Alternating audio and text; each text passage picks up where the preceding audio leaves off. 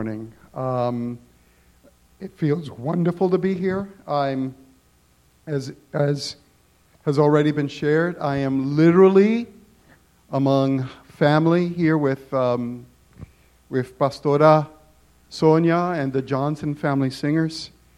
It's a joy just to be in the same. It's always a joy to be in the same room with these ladies and with Stephen, whom I missed today.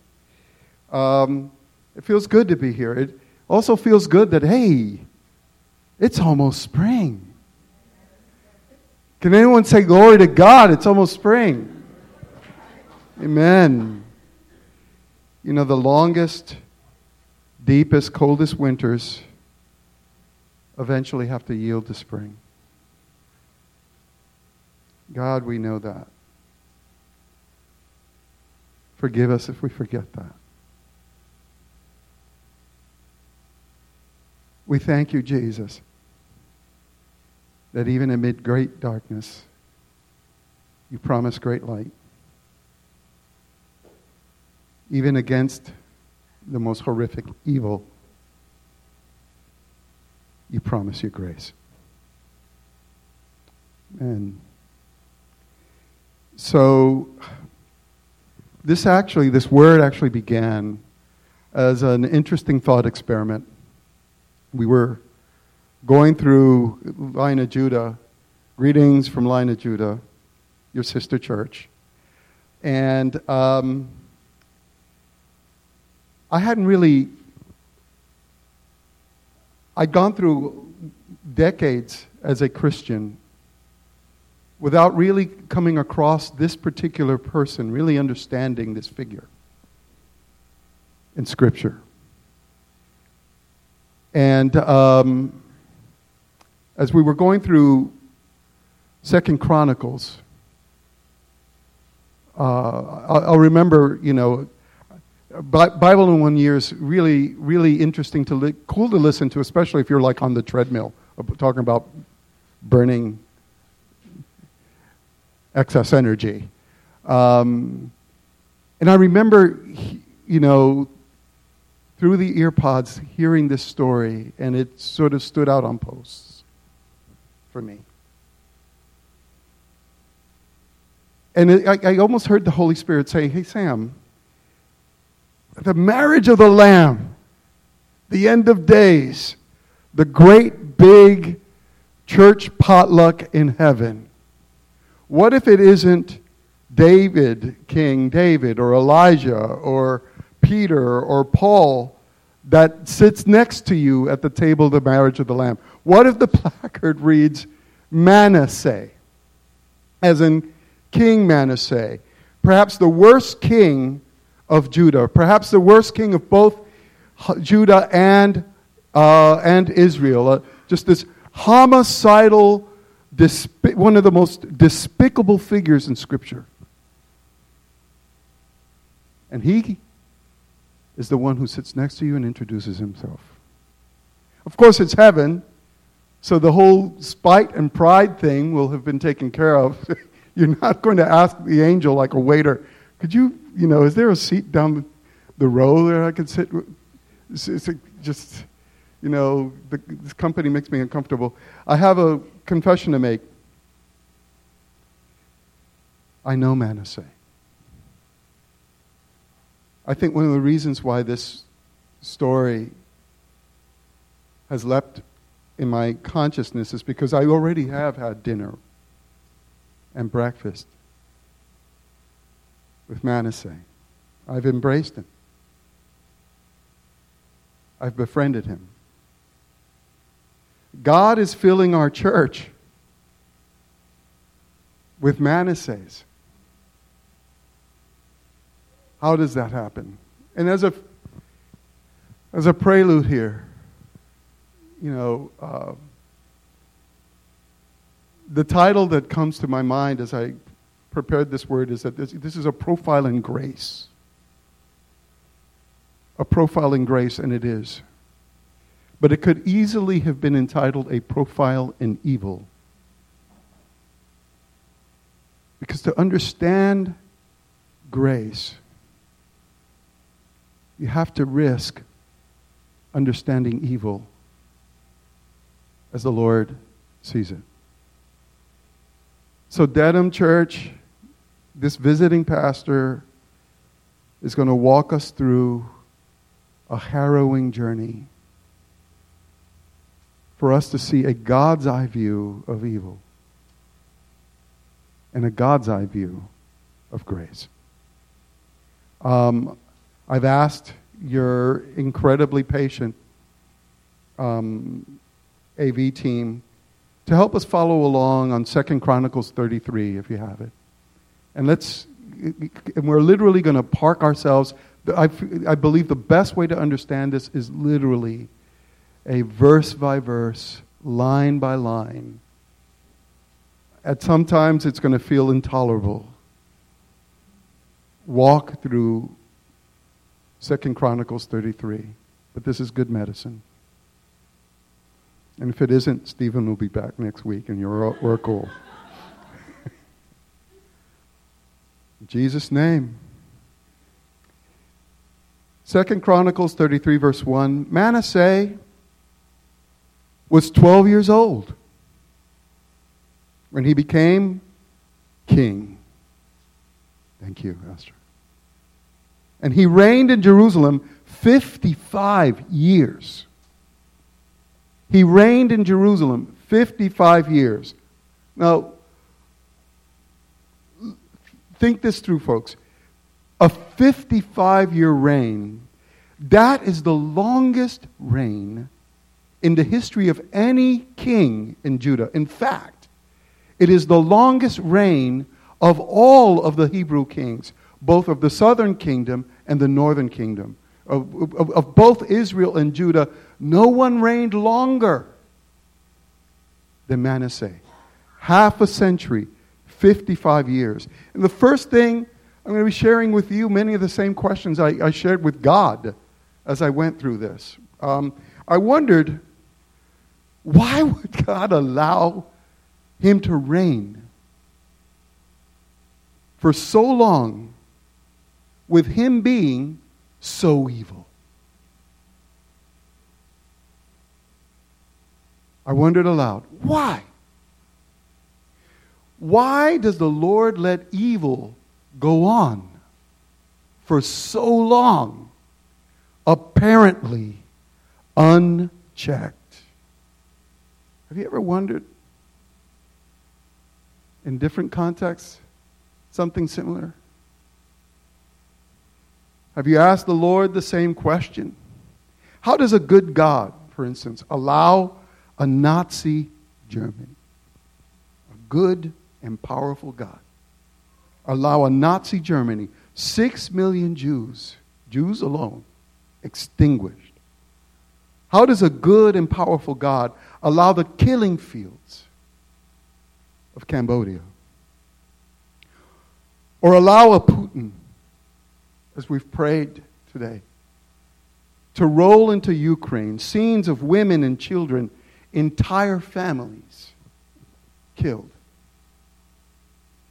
This is not a new question. And as you look into Scripture, you actually see that there's a pattern here. The book of Exodus begins with the Lord sharing with Moses, I've heard the cry of my people. The cry of my people have come to my ears.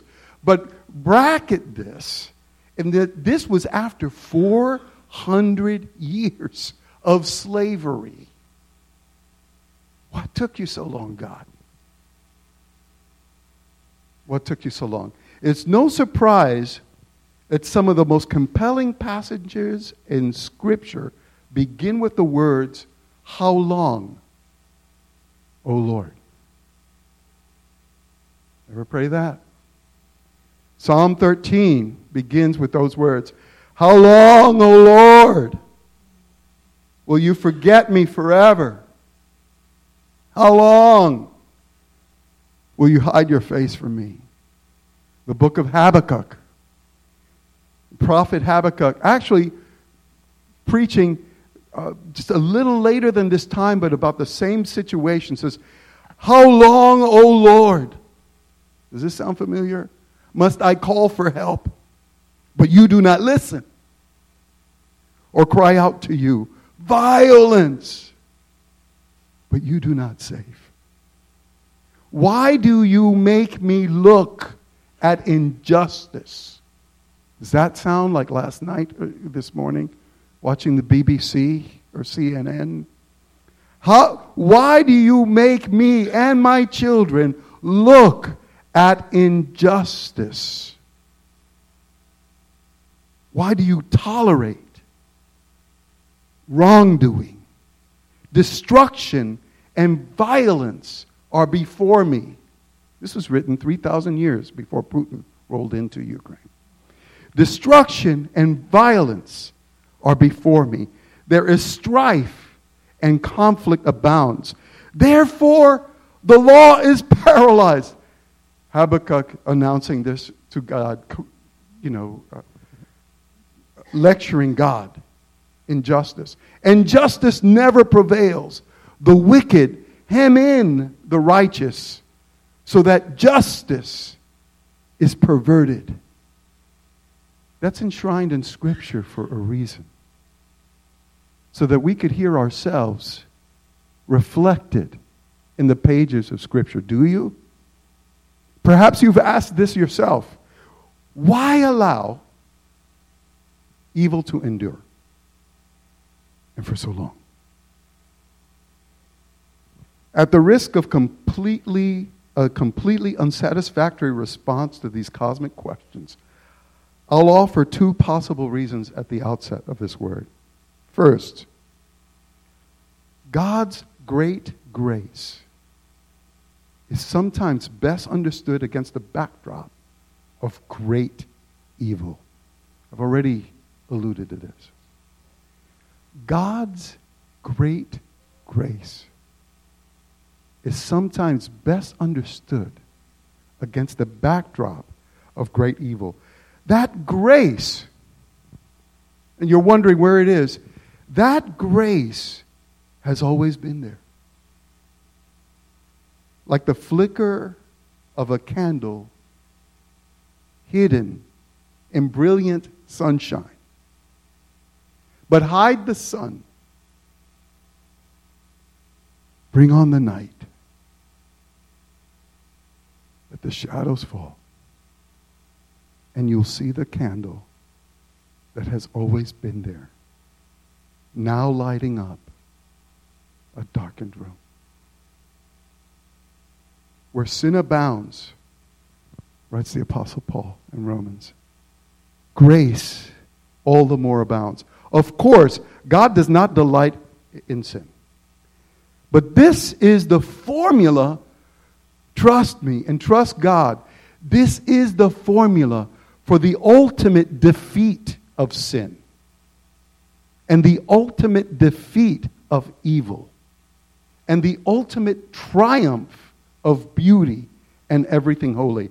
Because God's ultimate concern, believe this or not, God's ultimate concern is not our comfort, but our hearts. Now, I want to clarify. He doesn't mind us being comfortable. You know, Psalm 34 promises, delight yourself in the Lord, and He'll give you the desires of your heart. God doesn't mind us being comfortable. He doesn't mind you watching the Super Bowl on a 70-inch smart TV. He doesn't mind you driving an SUV. He doesn't mind you playing pickleball with your friends. He doesn't mind this stuff. He doesn't mind you being comfortable. But our hearts matter more than our comfort. Our hearts matter more than our comfort. There are eternal consequences to our hearts that are at play here. And what is God after? He wants to turn you. He wants to turn us into indestructible beings. I think that's His purpose, one of them anyway. Satan cannot destroy love, joy, generosity, patience, forgiveness, and peace. The fruit of the Spirit, the fruit of grace. The more he tries, the more they flourish. You could find it flourishing in Hitler's death camps. You could find them in Ukraine with people loving their neighbors at the cost of their lives. I have found it in some crazy places. In prison, at the tent encampments, among the homeless and addicted, in a hospice, at deathbeds, at gravesides. It emerges from the human spirit in tandem with the Spirit of God. And when it does, Satan loses. Folks, this is what spiritual warfare looks like. And both sides are playing for keeps. There's a second reason. God's almost incomprehensible. I would go so far as to say God's intolerable patience and magnanimity. If the first did not tick you off, this one might.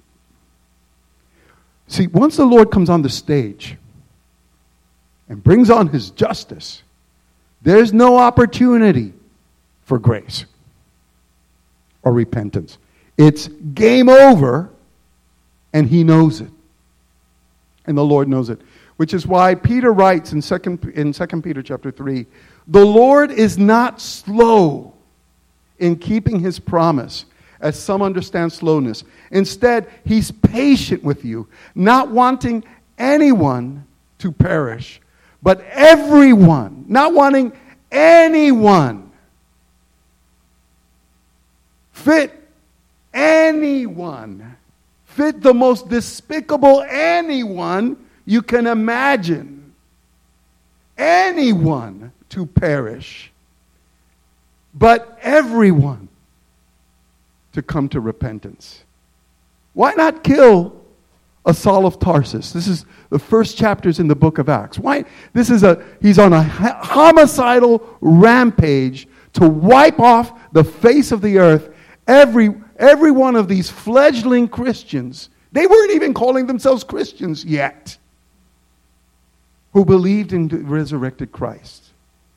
He thought it was his job to find them, hunt them, and kill them. You know how many Christians must have been praying, baying God for this man's blood? And God just, if you could hear God say, why haven't I killed him? Because there's something I see in him that I can use. That Saul of Tarsus becomes the Apostle Paul, who I've already quoted this morning and will continue to quote throughout this day. And did God see something in Manasseh that he thought he could use?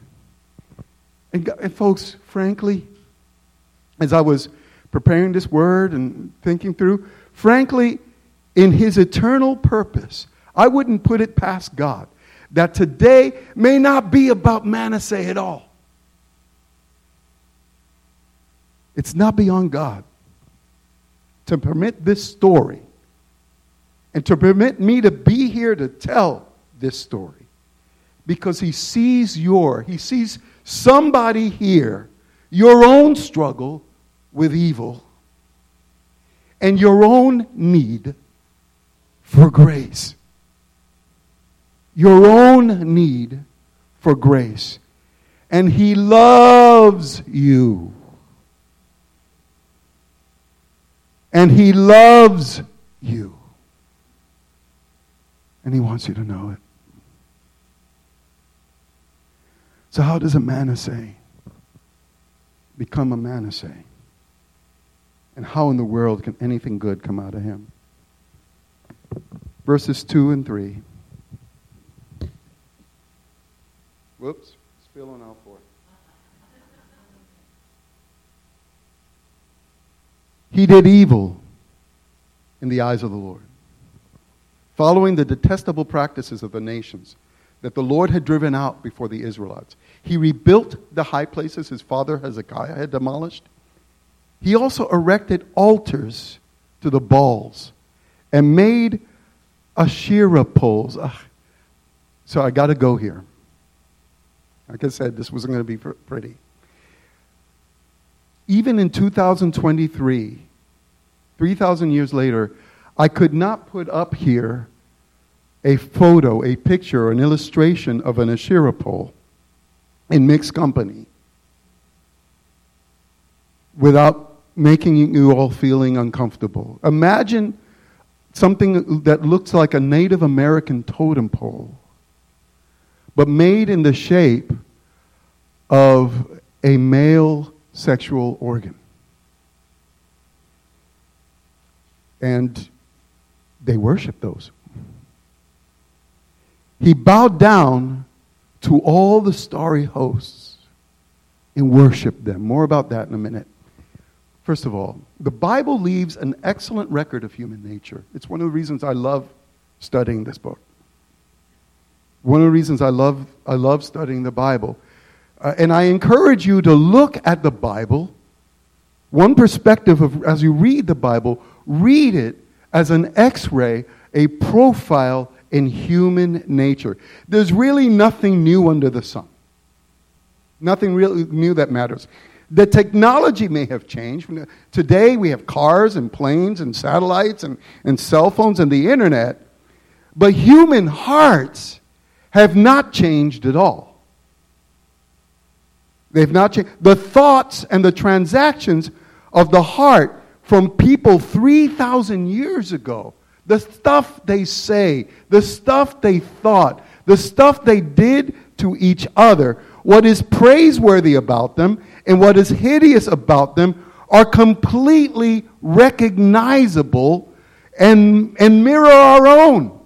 I see myself and I see my neighbors and I see my world and I see my heart and our hearts reflected from Genesis to Revelation in these humans.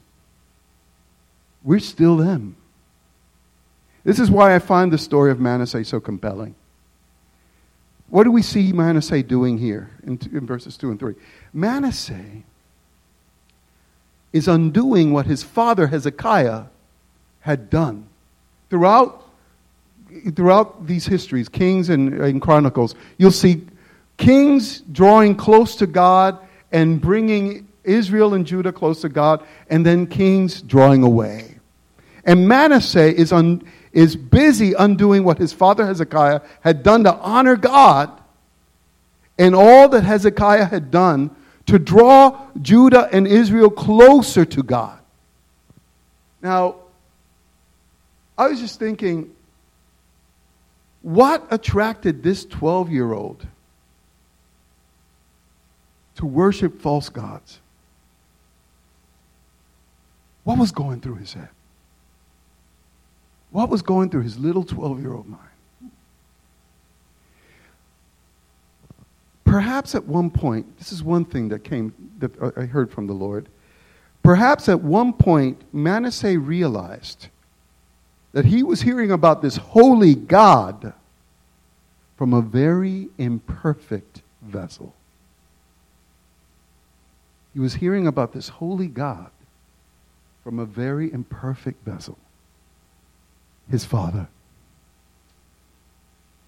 who I'm also looking forward to meeting in heaven. Now, Hezekiah was a fine king. There's some of the most heroic moments in Scripture. He lived through those. He was exemplary in so many ways. But in his latter years, and God gave him some extra years, in his latter years, some of that gold lost its luster. There was some pride. There was some hypocrisy. Could that have mattered? I wonder. Those inconsistencies to Manasseh. Here's an important announcement. We have only ever heard, you have only ever learned about a holy God from imperfect vessels. You have only ever heard about this holy God from imperfect vessels.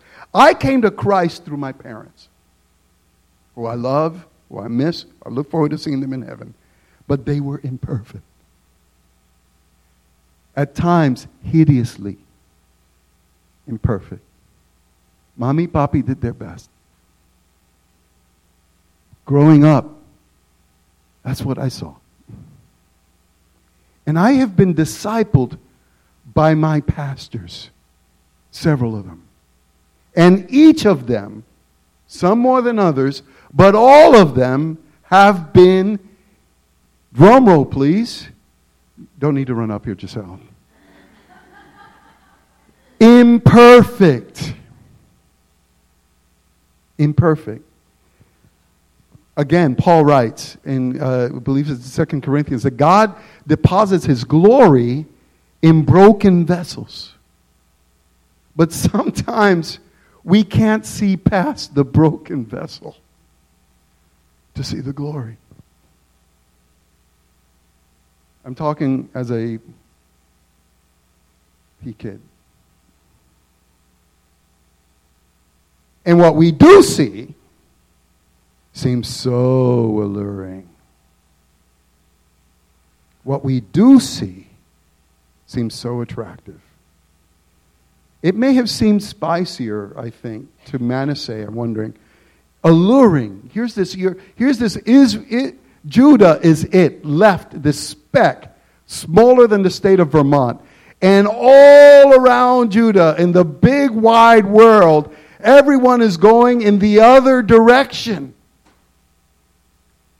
Serving every other God except the God of Hezekiah, the God of Abraham, Isaac, and Jacob. And he's saying, whoa. Maybe there's a good reason they're keeping me from this stuff. Do they know that this is where the real power lies? Do they know that this is where the real fun is? And they're keeping this from me? Some glossary terms. When you read starry hosts, it's an allusion to astrology. Not just astronomy. The Babylonians and Assyrians really were forerunners in astronomy. But it's because they viewed those as gods. You're also going to see soon references to spiritists and mediums and witchcraft. These were folks who focused on calling up the spirits of the dead and other spirits. In other words, he acknowledged that the spiritual world existed. And folks, it's not all that different from the time that we're living in now. Have you ever heard any of your friends say, well, I don't consider myself a Christian or don't believe in institutional Christianity, meaning you going to church on Sunday. I'm not into that. But I consider myself a spiritual person. I believe I'm a spiritual person. Well, of course you are. And that's probably being even more dangerous than anything else you can imagine. Because what society seems to be going for, what they're after is achieving spiritual power without the nuisance and the obstacle and the inconvenience of an actual God. Without the nuisance and the inconvenience of his expectations and his commandments. We want the power. We just don't want it from Him. And at the price of submitting ourselves to Him. I'm watching the clock, and I'm watching my heart, and I've come to this place in the sermon, and I knew that I would get here. And up to the moment that I sat here and walked up here, I wondered whether I was going to share this. I know. I feel your pain, sweetheart. If we could trade places right now. But hey, here it is. This happened yesterday. And I said, Lord, I don't think these are the folks for this kind of a testimony. But here we go. One of the things that I have the privilege of leading at the Congregation Line of Judah is an outreach to people experiencing homelessness and addiction. It actively happens every Saturday morning, although there are Bible studies and outreach throughout the week. It's a beautiful thing. And we see a lot of Manassehs walking into our fellowship hall. Near the end, yesterday, as now with the time ticking, I received, someone called me over and said, Pastor Sam, and called me over to this young lady, let's call her Samantha. And this young man, we call all sorts of folks to come and share with this ministry. So we're not, this young man is not a Pentecostal. I am, but he isn't. And nor was this lady who really has been in and out of churches. Long story short, shared with me, Samantha, comparte lo que me compartiste. Share what you shared with me with Pastor Sam. And she shared with me that when she came over to the United States from Mexico as an 18-year-old, she had grown up in a household where people practiced Santeria, where people practiced, spiritual things, both, just a lot of syncretism in many households in Latin America. And she found herself alone in the United States at the age of 18. She said that when she lived in Mexico, she enjoyed, the attraction of many people, including young men. And she said, that she was feeling, geez, I would like to feel that attraction again, feel attracted, feel like, people like me, especially young men. Somehow she got it through her head to write out a contract with the devil. And said that she said, I want to be able to have, influence over people and influence over men. And that I don't know what vein she opened, but she signed it in blood. Long story short, she says that almost immediately, like that night, she felt something physically inside her like die. And then she felt like, in her trajectory, and we're talking about the next 30 years of her life, she heard herself, she felt that she did have like a controlling influence over people, but it was destructive and ruinous, and she couldn't help herself. Now, she'd been coming to our breakfast now, this would have been for 3 or 4 weeks, more than that, maybe a couple months. And yesterday was the first time she felt free to share this with us. A little more about that in a little bit. That is an extreme case of someone wanting access to power, but trying to find a way around God. Is it all that different, really, from the false gods we're losing our own 12-year-olds to? And if you're looking for one, ta-da, this isn't a ball. This isn't an Asherah pole, but a whistleblower from Facebook, I don't know if you caught those headlines amid all this other stuff, back in October, shared how Facebook literally specifically targets youth and children with addictive apps. And they can take them anywhere, to pornography, to weed. You know, we can't desire more for our kids than Satan does. It's because he does take them seriously. At some point, Manasseh took a first step to do whatever was already brewing in his heart. And what you do, you become. And this became open rebellion. He was no longer to be bound by the God of his fathers. He was going to carve out his own path. And where did that take him? Verse 4 through 5.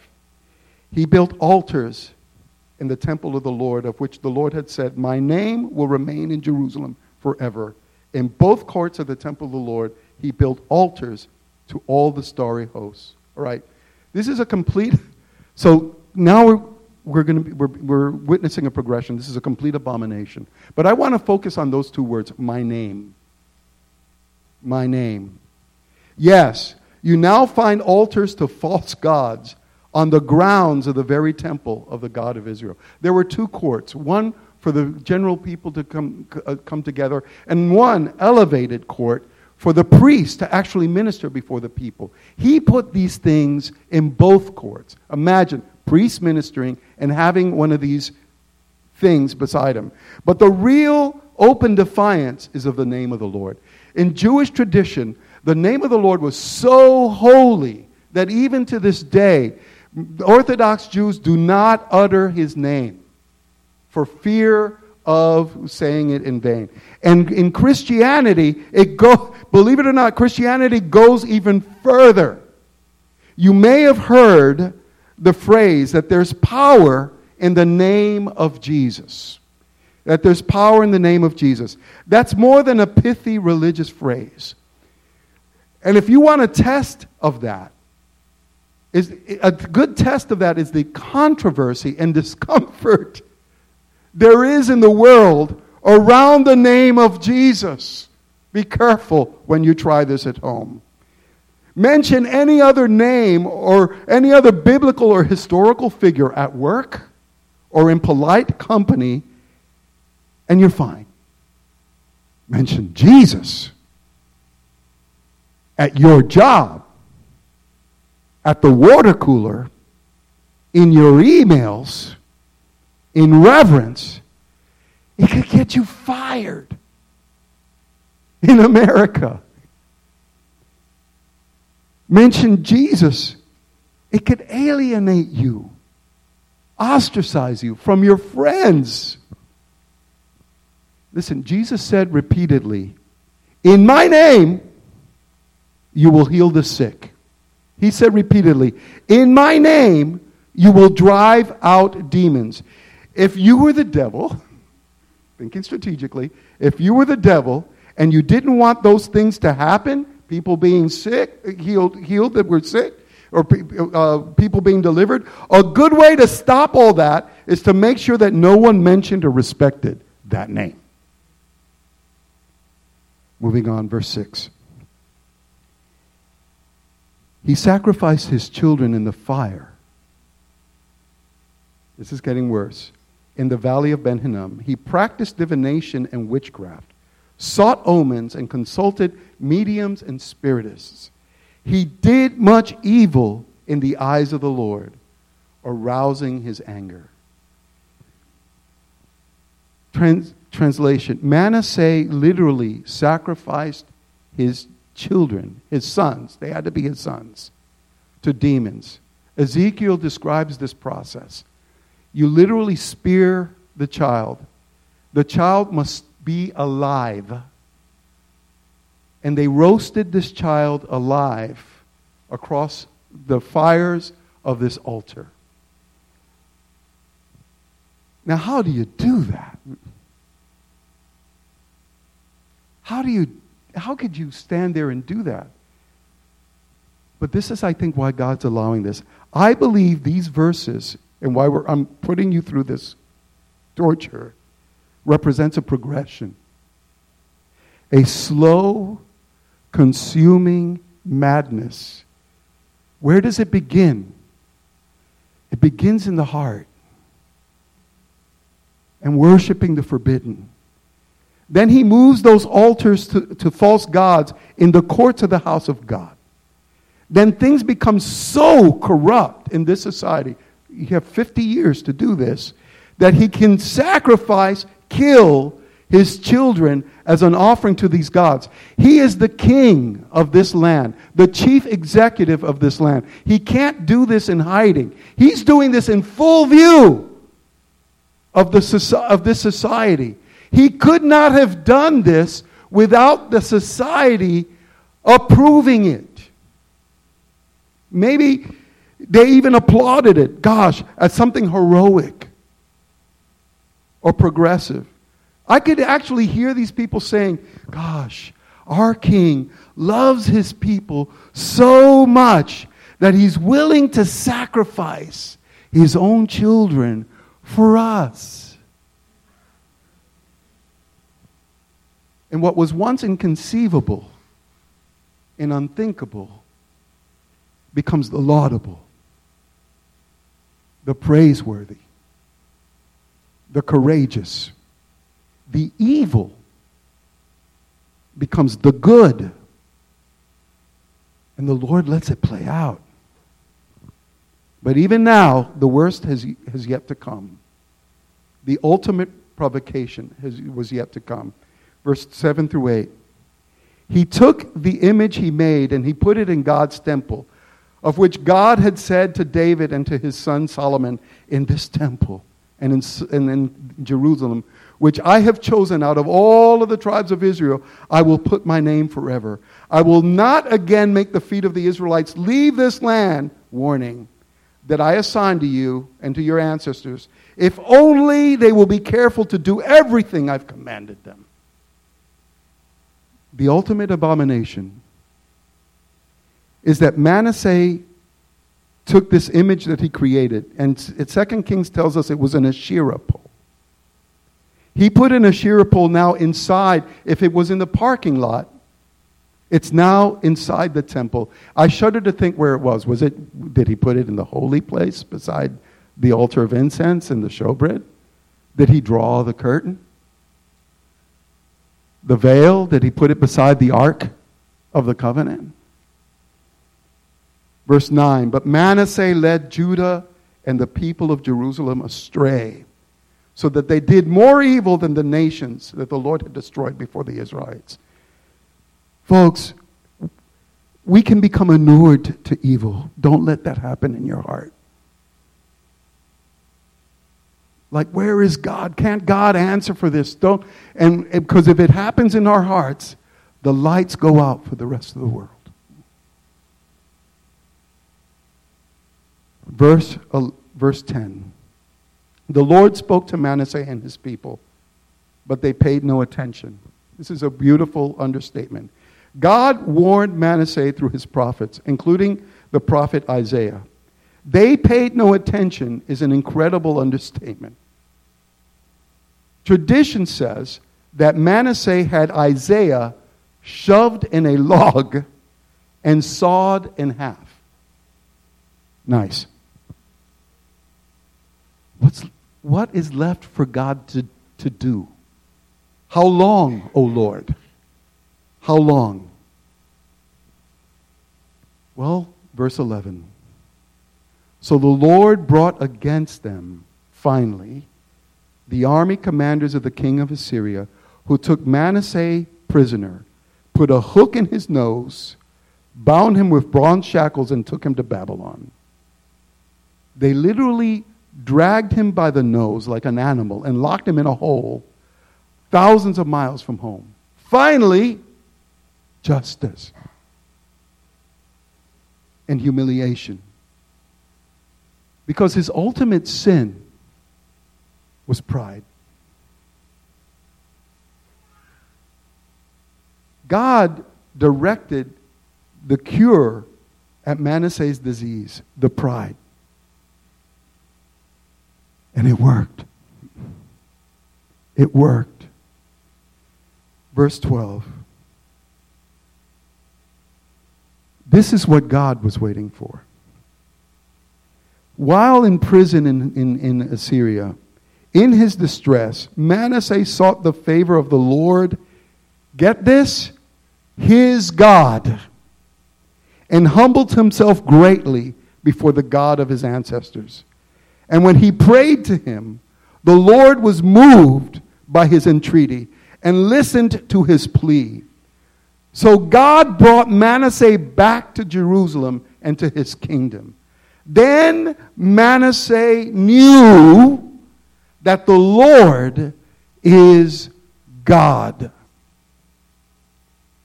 And that's why this scripture is here.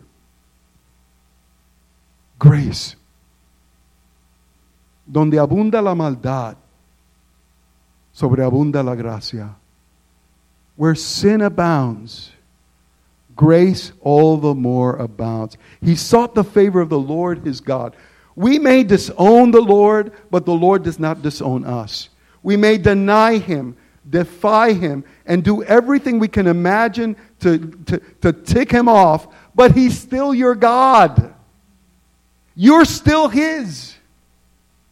Incredibly patient, incredibly merciful, and full of grace. Well, Pastor Sam, you have no idea what I've done. Pastor Sam, you're a visiting pastor. You're going to go back wherever it is you live. You have no idea who I am, what I've done. I can tell you that God knows what you've done. And that God knows who you are. And that's why it's called grace. By the way, Sonia and others spoke about pain.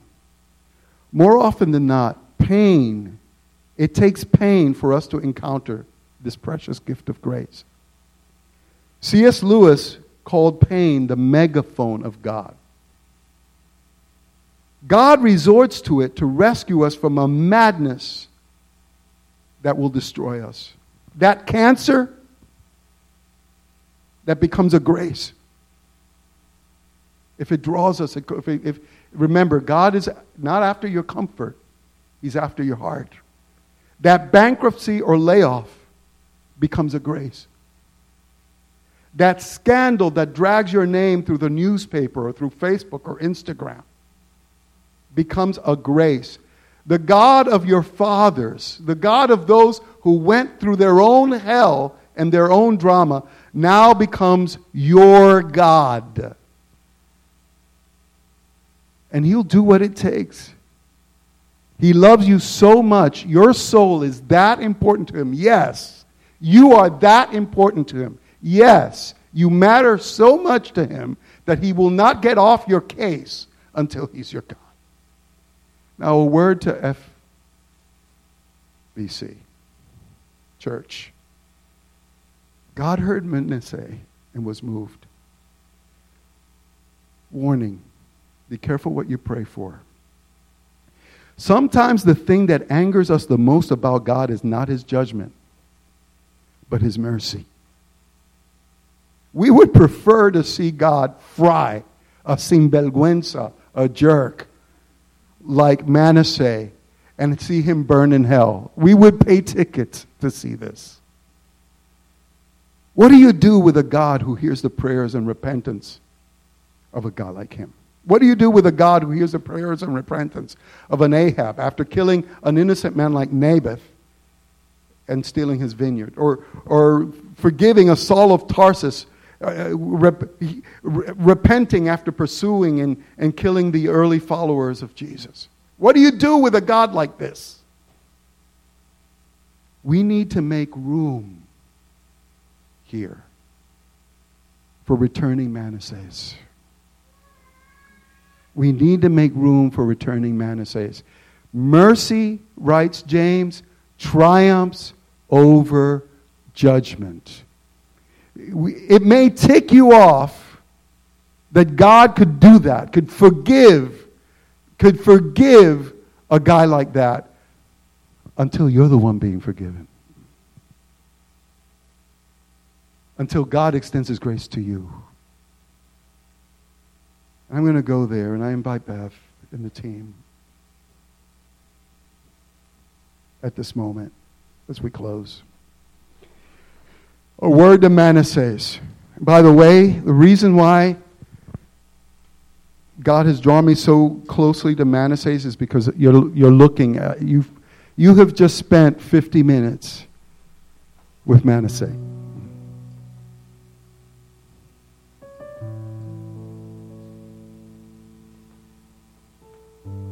There are things I look back at 20 years, 25 years, and I have to remember.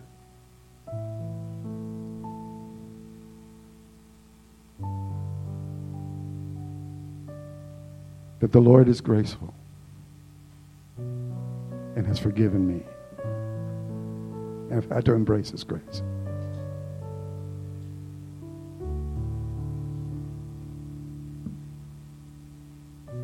Some advice. If you're Manasseh, you cannot undo the past. You can't bring back the children you killed or the people you disappointed. That you can't do. For that, just trust the Lord that He can fix it.